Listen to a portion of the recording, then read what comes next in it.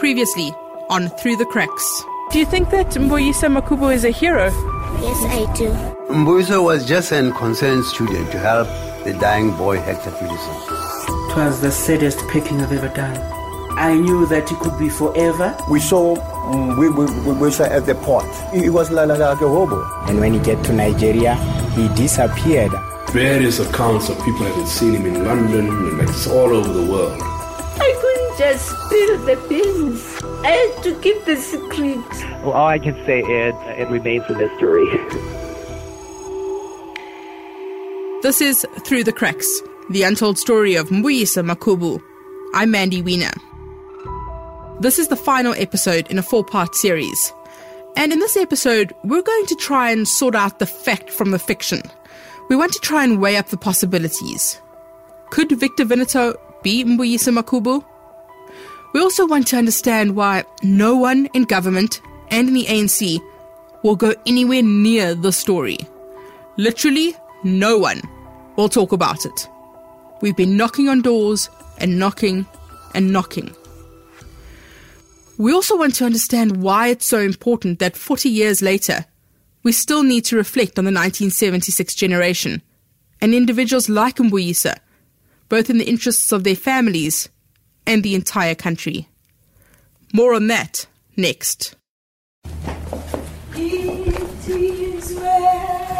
It is well with my soul, with my soul. It is well, it is well with my soul. On the anniversary of Mbuyisa Makubu's birthday last year, parts of his family gathered together to talk about him, remember him, to sing and to pray. In the Makubu family home in Soweto, white plastic chairs have been arranged as if for a church service. There are photographs tacked to the wall, and there's juice and biscuits for guests. But the roof beams are exposed, a rather jarring juxtaposition against the carefully arranged room. Today when I woke up, it wasn't an easy one, waking up in this house knowing that Aunt is no more here. And on the very same day, in 1958, she gave birth to a son. And he named him Nikita Mbuyisa Makubu. Mbali Simelane, Mbuyisa's cousin, continues to hold the light for his return. And she remains adamant that Victor Veneto, the man initially believed by Canadian Border Services authorities in 2013 to be Mbuyisa, is indeed him. I hear that in all of his diaries, there is a marking in the diaries that says, "We shall overcome." And initially, I wanted to start the whole thing with a song. I am saying to my fellow South Africans, to the Makubu family, the great sons of the Makubu clan, the great sons of the Makubu clan, today we shall overcome. Mbali continues to campaign, to organise protests and to send queries to government officials, largely because she feels she must do so on behalf of Mbuyisa's late brother, Raoul, who died last year. It haunts me because I have a message from from Raoul.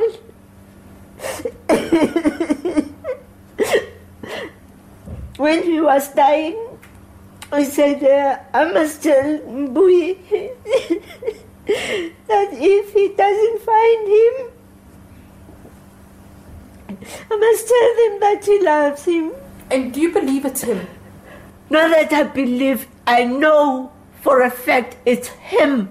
Is there any doubt in your mind? I mean, is there a possibility that it could not be him? I have no doubts. That is Mbuyisa. That is Mbuyisa. If you can find Shalo and hear it from Shalo as well, Shalo will tell you. Over the past year, since DNA results on Victor Veneto and Raoul Makubu came back negative, the bitter rift in the Makubu family has grown deeper. Mbuyisa's sister Nsiki has now claimed ownership of the family home around the corner from the Hector Peterson Museum. When I first went to see her a year ago at what was her grandmother's small, dilapidated house a few streets away, Nsiki wasn't convinced that Victor Veneto was Mbuyisa. So, you know what? I am so confused. I don't know what to think. But I just hope that somewhere along the line it's going to be proved to be yes or no. An aunt who lives in Canada even went to see him. She was also undecided. She went to see him. And what did she say? She said to me she saw him. He was a bit aggressive. He doesn't want to speak to people most of the time. All he said when my aunt went there was that, I never said I'm Mbuyisa. The aunt said, I'm not fighting, I just come to talk with you. Let's just... And she knew Mbuyisa from when he was young, huh? Yeah. She knew him? Mm. Did she think it was him? What she said to me, she said, her feeling was that it's not him, but when people get sick for a long time and are also mentally disturbed, you never really know what's what. And she said if she could help it, she would also like me to go and see this guy, just to make sure. We went back and spoke to Nsiki again in April this year, and her approach seems to have softened. To be honest with you, honest to God, is I truly can't say yes or no where I am. Until maybe I could see this guy or look at something that I know that Mbuyisa had that was very unique. That says maybe it's him. I don't know. I don't know. I'm so confused now. At some stage I was 100% saying it's not him. You know? But I'm like... This is pretty much how it is if you talk to anyone who knew Mbuyisa or is in some way connected to the family. No one is really sure what to think. His comrade Mickey Tsagai, who was really the last known person to see Mbuyisa alive, reckons there's no way Veneto is his friend. I don't think so. Because of if he was Mbuyisa, the sister of Mbuyisa is still alive. I met her even last year. Yeah. I met her even last year, and they should have just, you guys, you can take him and go and identify. Your brother, you must know him. Mm. So when you saw the photo that came out, I denied. I said, this is a fake.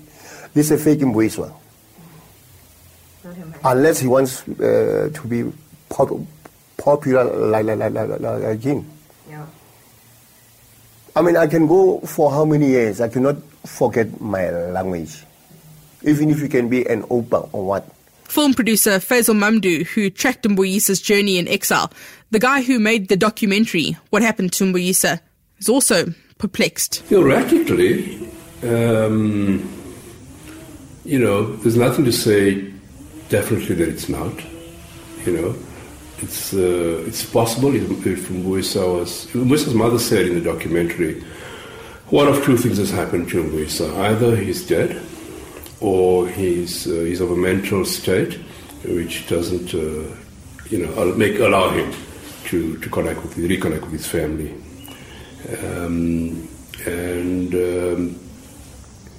So who knows? Mbuyisa, may have made his way to a place like Canada, and maybe have lost sense of his own identity. But he also raises a very good question. If Victor Veneto isn't Mbuyisa, but he does claim to be a South African, then who is he? And why isn't he coming home? So I think at a personal level, I think it's a very complex, it's something that I think which needs to be dealt with sensitively. As a nation, I think we need to deal sensitively with the story. And if this is not Mbuyisa, then who is this person? He's a South African. Who is this person? And why is no one claiming him? There is one person who is absolutely adamant that Winnetou is Mbuyisa. And he even believes that the ANC and government is trying to kill him for pushing this issue so hard. Mandla Nyaqela has been floating around the fringes of the story all along. But I finally meet him outside the Hector Peterson Museum in autumn this year. He's sitting right near the stone in the ground which bears the quote from Mbuyisa's mom. And behind him is that enlarged black and white poster of the famous Sam Nzima photograph. Throughout our conversation, he seems a little edgy, while school children and tourists continue to mill around us. Currently, I describe myself as the former spokesperson of the Makubu family and a concerned citizen about the issue relating to Mbuyisa Makubu. He explains that he became the family spokesperson, well, at least for part of the family, when he started challenging the status quo. I was the Secretary General of the June 16 Youth Foundation. And as we were pursuing through the legacy, the preserving and the protection and the promotion of that legacy of June 16, I started asking questions that were very uncomfortable to the senior structure, being the June 16 1976 senior structure. And I started asking questions such as, what happened to Mbuyisa Makubu? Who killed Tsetse Mashinini? Where, why, and how? Such questions. Mandla says that Mbuyisa's brother wasn't really keen on opening the Pandora's box of his siblings' whereabouts. When I met Raoul Makubu, he was very skeptical into resuscitating the issue concerning his brother, because he said he was scared of the ANC. The ANC can assassinate him.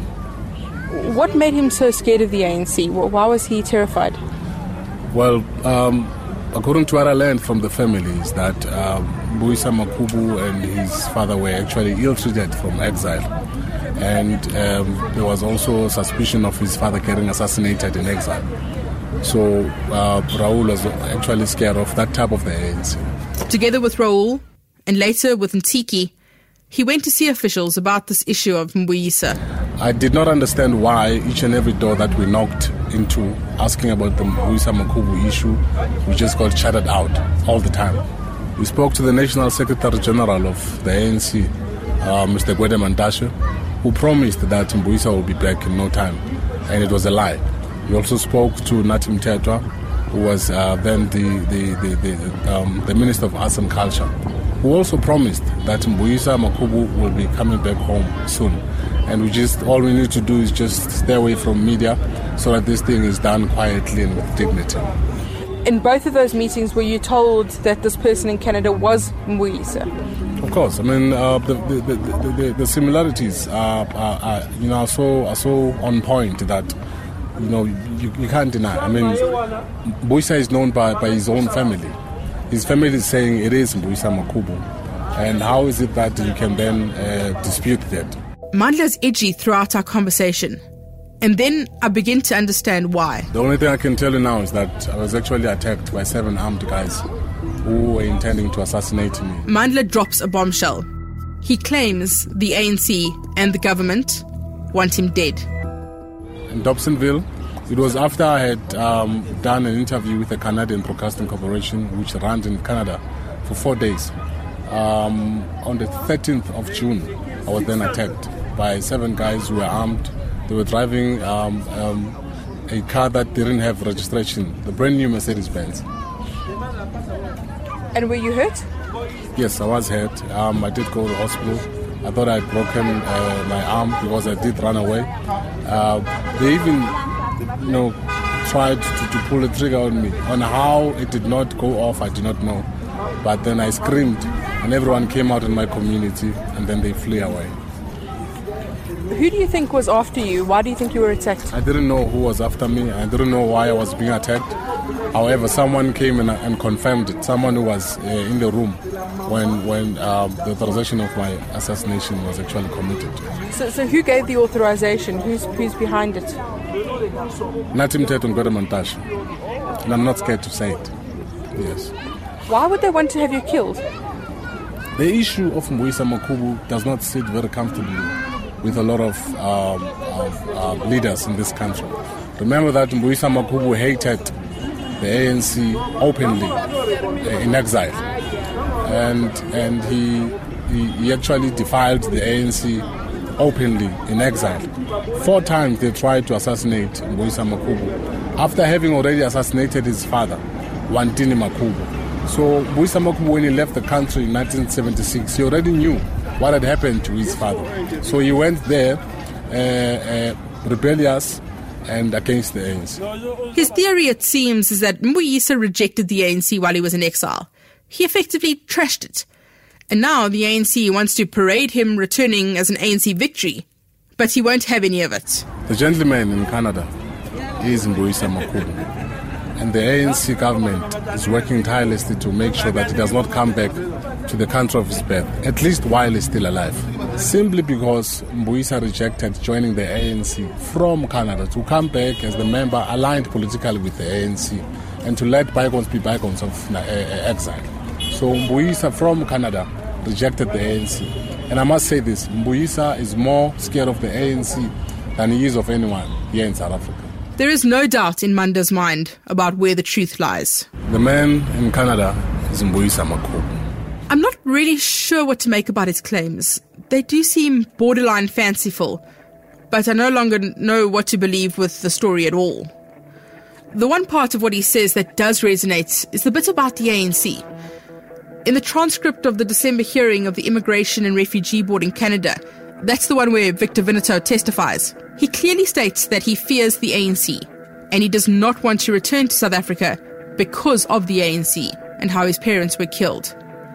And Mandla didn't know about the transcripts or the testimony when I spoke to him.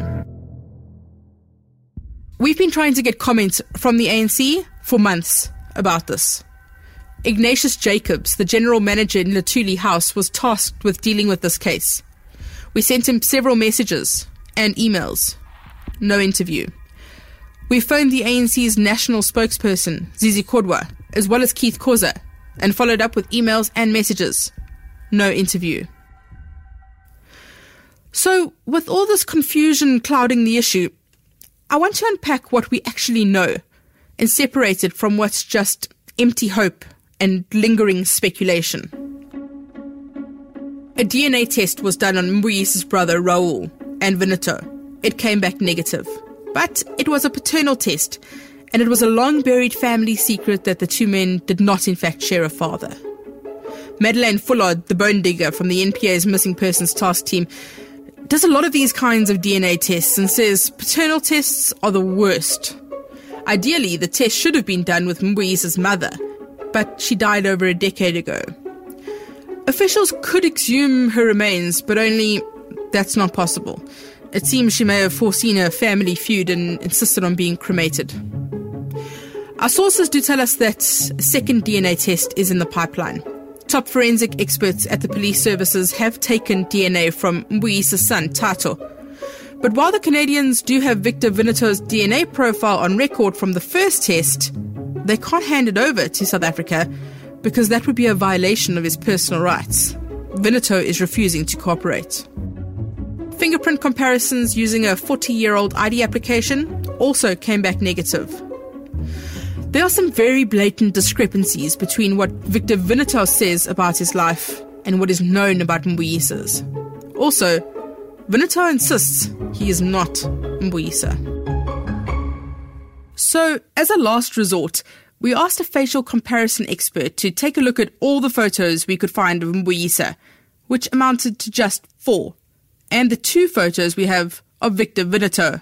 So I specialize in facial identification, so that's purely studying the head and neck and identifying means that help with forensic techniques to improve methods of scientific standards that are used within identification, whether it be for forensic or even archaeological purposes. That's Dr. Tobias Holton.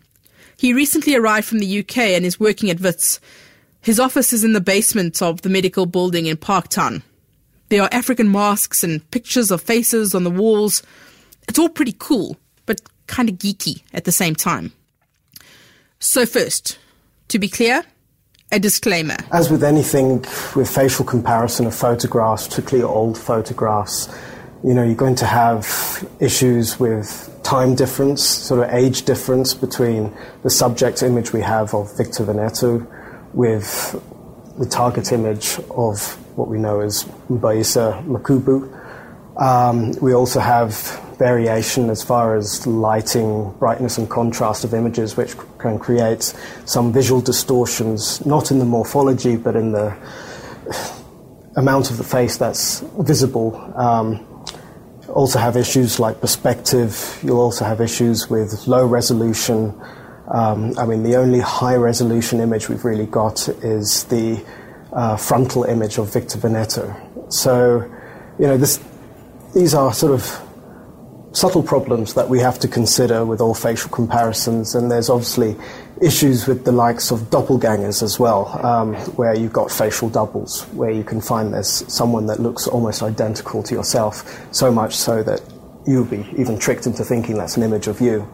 So a facial comparison isn't always it isn't foolproof in all its entirety. It's really just a form of intelligence. Dr. Holton put together this entire report on the comparisons between the photos using internationally accepted standards. And in it, he lists the similarities and the differences. He looked at the hairline. This widow's peak is an interesting feature. The brow. It's got this prominent brow ridge. The nose. It's got a relatively wide nose. The nostrils. It's a little bit hard to conclude nostril shape. The bridge. His nasal bridge seems to look a little bit narrower. You get the picture. He also used another method looking at the proportions of the features on the face. So this is basically taking all the images that you supplied and scaling them in order to best fit each other and rotating them in order to best align with features. And you could see actually all the markings are generally consistent with each other. So eyes, nose, mouth, So that's the chin. distance between each of the Yes, features. the general proportions. And the red line goes pretty much through them. Yeah. And so that's horizontal and this is the vertical. If you really want to get into all the details, there's a full video report on our website. But the crux of it is this. So I've just sort of stated in the conclusions, just a bit of a disclaimer with the issues that come with facial comparison. As all scientists do. I know, yeah. But I would say that the current evidence that we have, it's not enough to confirm identity, but that's the case with any kind of facial comparison. But there's nothing that draws him out. So I'd say it lends moderate support that it could possibly be him. In short, there are a lot of similarities, and nothing big enough to rule out the possibility that it is the same man. Behind the scenes, it's all very confusing, to be honest. This whole debacle was a real embarrassment for government. And now, as I understand it, some people are still pushing to have Victor Veneto returned during this 40th anniversary year so it can be hailed as a great victory. But others don't want to touch it. And sources say they just want it all to go away. It's like a hornet's nest that has been poked. Officially, this is what government is saying.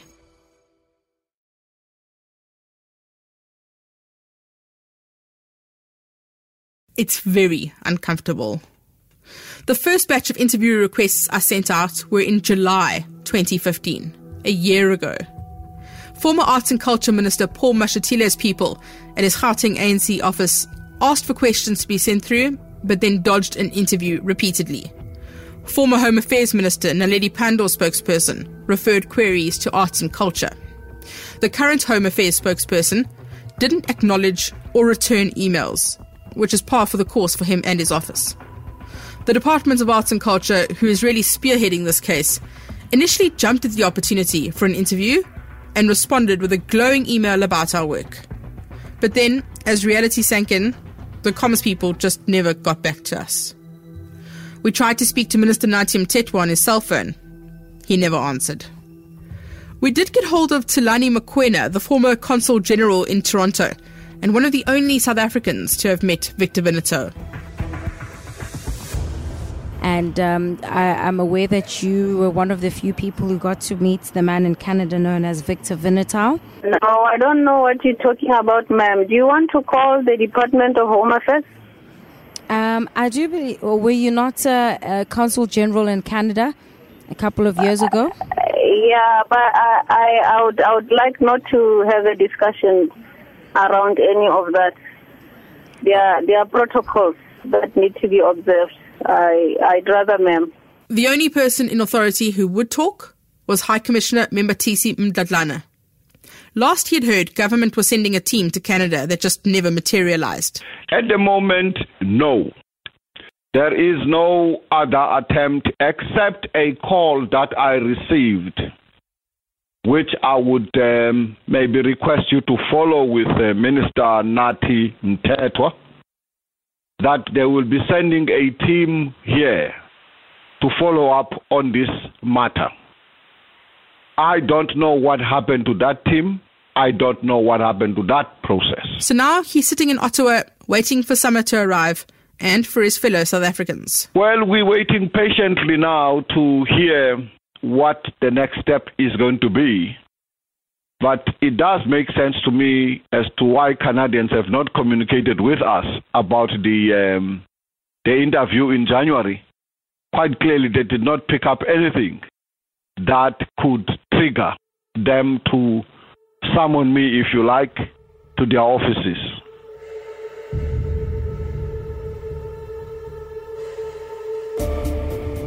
When we set out to tell the story of Mbuyisa Makhubu, we wanted to personalize the memory of June 16. Each year the anniversary rolls around and the narrative is retold, but it's always recounted in the same way. This 40th anniversary, we wanted to contribute to the legacy of one individual whose life was irrevocably changed on that day. A single act of bravery made a young man an accidental hero. A hero who vanished forever, with a story that deserves to be told. Filmmaker Faisal Mamdouh sums up our intentions perfectly. This is a human story, affected a human life and a family. And in the way we've reflected on June 16th, for example, for a long time, we've tended to think of those young people as the shock troops of the revolution. And in doing that, I think we've lost. And when you repeat that story and you cast it in certain terms, I think we tend to lose the human significance and the personal significance and tragedy. It was to who was this person? You know, to get to the human side of things. Who was this huge figure in terms of the image, but who we didn't really know. And also, over 4 decades, how today's generation relates to the image captured in 1976 has also changed. You know, for a long time, Sharpeville, June 16th, they kind of represented our, this dichotomy in terms of where we are now, in terms of post-apartheid society and what we came through. But post-apartheid, we've had Marikana, we've had Tatane, who was shot, killed by the police. And I think the image and how we relate to the image also changes. With this new situation, and with this 40th anniversary of June 16th, for example, I think there's a real challenge there. Can it be commemorated in the same way as we have in the past, given the fact that we've had Marikana? For March leader Seth Mazibuko, the wounds of 1976 are yet to heal. And he urges today's generation of youth to learn from those that have gone before them. This country is hurt. We are dealing with people who are hurt, for goodness sake. I don't know why can't we see this. Some of the violence that we see in our townships, some of the violence that we see in our families, some of the violence that we see raping and doing all those things are just but this that we are not talking to each other. We still owe each other peace and reconciliation. I'm challenging this country now and saying, please call a CODESA of the heart and the head. Let's talk about these things. Someone needs to say, I'm sorry, to another black person and say, I'm sorry. Someone needs to explain, where's my son? Where's my daughter? Some explanation still needed. How did you feel safe to be tortured? your balls being hanged on bricks by. How do you feel now? How has that affected you? Someone needs to speak to Sibongile and Sibongile Mthembu and say, Sibongile, how do you feel when your nipples were pulled with pliers? We still need that. And someone needs to explain, how do I feel when I had my comrades who were killed by one of their own? Someone, the son of Mbuyisa Makhulu, needs to know what happened to the father or what's happening to the father.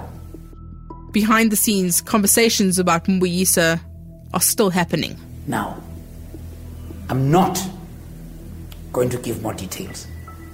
So I'm saying... The appearance of Mbuyisa as part of a political ploy? Do you believe that? Strongly so. Someone sends me pictures.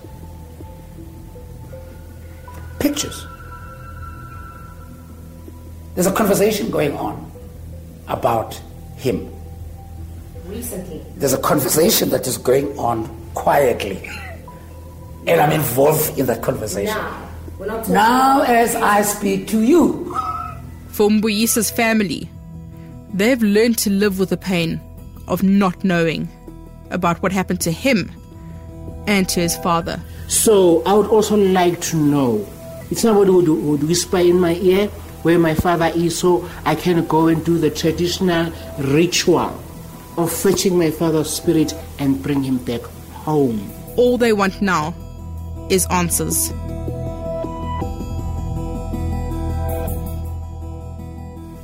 What I want to say is that if somebody out there knows what happened to my brother,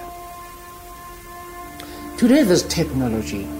You know, there's stuff that you can do to stay anonymous, because the feeling I had 10 years ago was that people knew something about him, but they were scared for their lives, which means they know something that they're not supposed to tell. My plea to them is, please, we don't want to know who, probably not why, but where. What and where. What happened and where can you find him? Send something, get our numbers one way or the other, send an SMS, you know, send a letter or something, just somebody please somewhere. If it's too much that you think you're going to risk your life, it's okay. I wouldn't expect anybody to do that. But if there's a way that somebody can actually even put something underneath the door at night when you're asleep, please, it's been so long.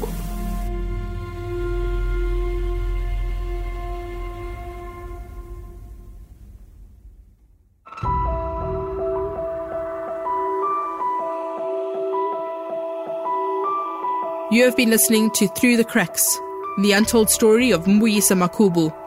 I am Mandy Wiener, and this was an Eyewitness News production.